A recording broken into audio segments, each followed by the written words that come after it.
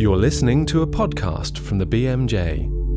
Welcome to the BMJ podcast.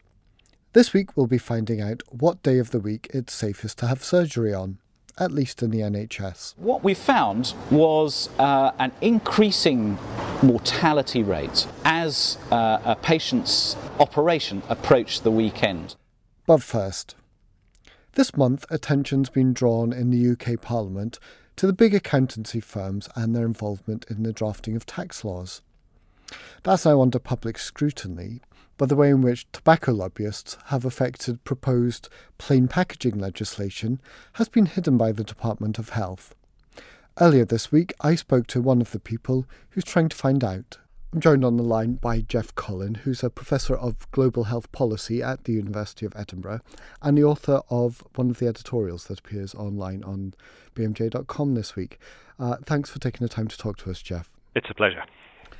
Now, this is a very UK-specific editorial, and you're talking about plain packaging legislation for tobacco products in the UK and what was going on there. So for our audience overseas, could you just explain what's going on in that arena?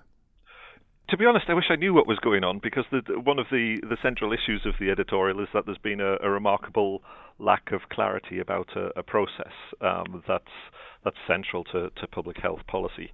Essentially, the government held a public consultation last year around the idea of introducing plain packaging for tobacco products, very much following the model that's very recently been introduced in Australia and in which a number of other governments are interested, and which, in terms of international tobacco control, is very much seen as the next big step forward. So it's a really important policy issue, and there was a lot of genuine excitement about this being introduced. Unfortunately, the policy appears to have been quietly abandoned in the UK. This appears to be part of a rather broader retreat from more innovative public health policies, because it coexists alongside a similar abandonment of a commitment to introduce minimum unit pricing for alcohol. Yeah. And this raises broader questions about the nature of the government's relationships with the commercial sector. There has been a sort of public health responsibility deal that the government has been trying to set up with the commercial sector, so trying to encourage them to behave better in terms of products that would damage health, like tobacco and alcohol, food, things like that. So what's going on there? Well, the public health responsibility deal raised a lot of concerns because it's essentially restricted to voluntary measures and very much written and developed in association, in particular, with the food and alcohol industries. And there's been concern that essentially obesity and alcohol policy from a public health perspective has been constrained by or even written by the food and alcohol companies. And obviously there's been a lot of concern around that within the UK, but it also mirrors much broader debates about whether it's possible to partner with producers of unhealthy commodities in looking to circumscribe some of the health effects of those products, with debates which are being plotted out internationally, not least in the context of the UN high-level meeting on NCDs and moving forward with the broader global non-communicable disease agenda. Now, tobacco was separate from that responsibility deal, but there's been concerns that the tobacco industry has actually had an influence with the government, which led to the withdrawal of that potential legislation for plain packaging. And that's where your Freedom of Information request came in. So you were trying to find out what was going on there. That's right. The tobacco industry has, for a long time, been treated as very different to other industries in terms of excluding the possibility of partnership with them in the development of health policy.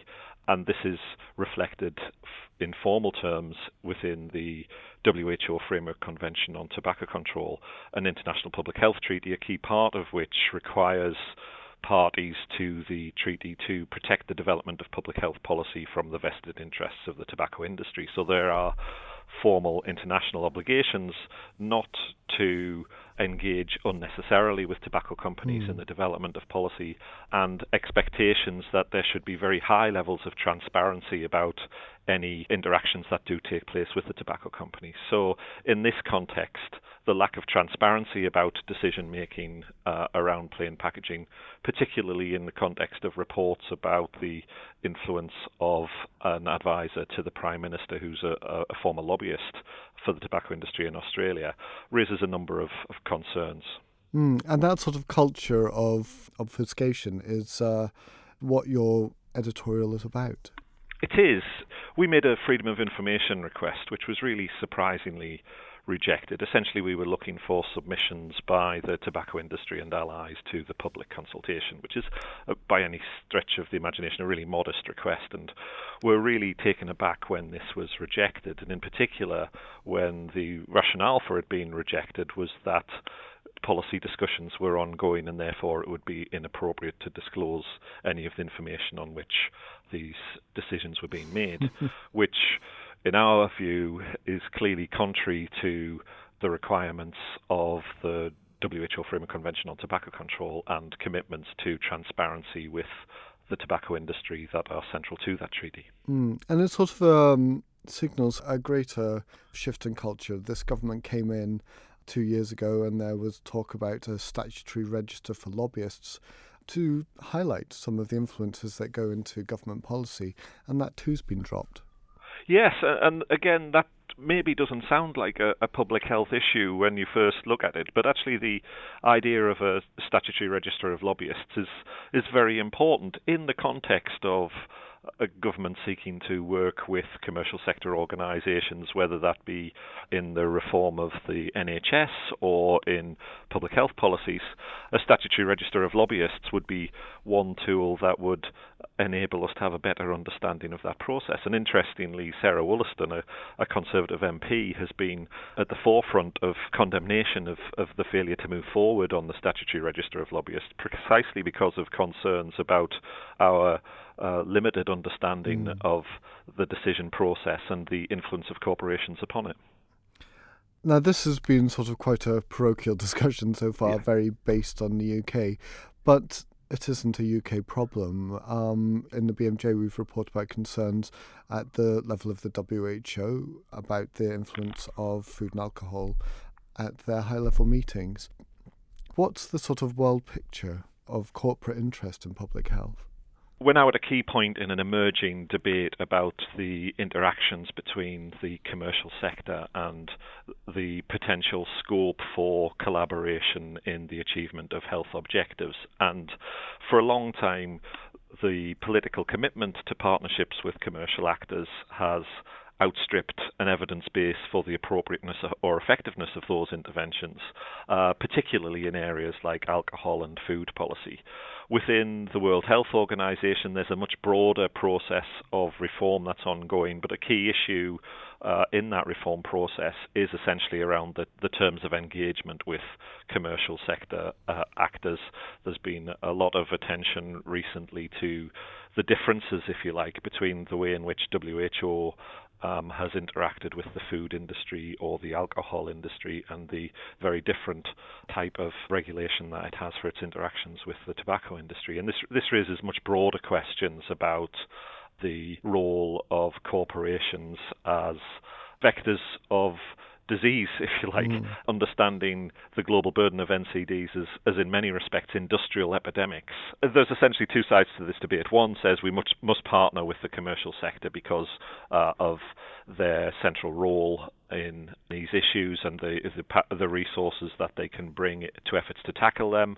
But on the other side of the debate, there's a concern that it's simply inappropriate to look to partner with actors whose core economic interests are likely to conflict with public health goals and who are therefore likely to restrict any measures to those which aren't going to impact on their future profitability.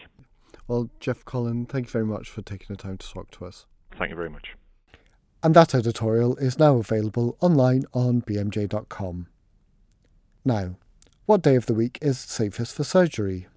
Paul Aylin, a clinical reader in epidemiology and public health at Imperial College London, explains his research.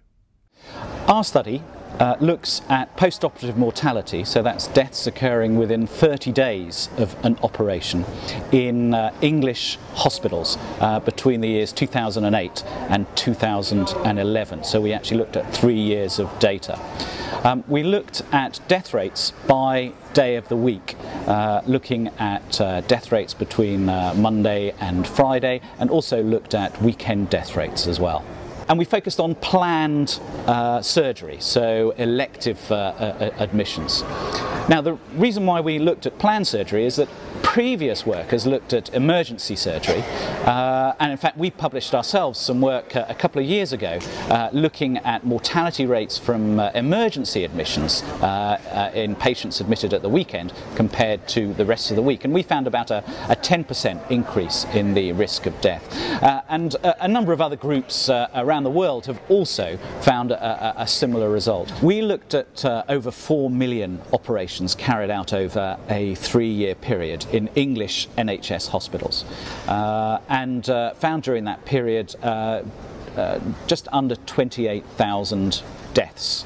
So we're really looking at a very low mortality, less than a percent of operations end in a death. But what we found was an increasing mortality rate as a patient's operation approached the weekend. So we found around about a 44% higher odds of death on a Friday compared to patients admitted on a Monday, which suggests around about a 40% increase in risk of death.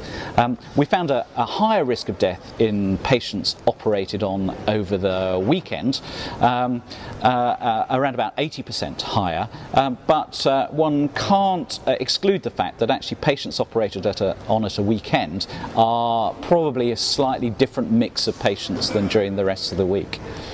We tried to account for some of the explanations. So first of all, the kinds of patients operated on during the week might be slightly different towards the end of the week and at the weekend compared to the beginning of the week. And so we tried to take into account some of the factors that could contribute to this. So we adjusted for age of the patient, the overall risk of the types of operations that these patients were having, and a number of other factors. So we tried to account for those potential differences, and actually when we looked at these factors, there wasn't a great deal of difference between those patients operated on a Friday and those patients operated on a Monday. So we were able to take into account some factors, and that leaves us with one possible explanation that this increasing trend in mortality rates is due to poorer quality of care at the weekend. However, this type of study is an observational study, and it's very difficult to draw those kinds of conclusions just looking at routinely collected data. But that's certainly one of the explanations that we might want to consider if we're going on to do some further work. And that's also available as one of our video abstracts, which you can find on bmj.com's multimedia page or on our YouTube site. That's all for this week. We'll be back next week with more from the world of medicine. Join us then. For more information about this programme and other BMJ Group podcasts, please visit bmj.com.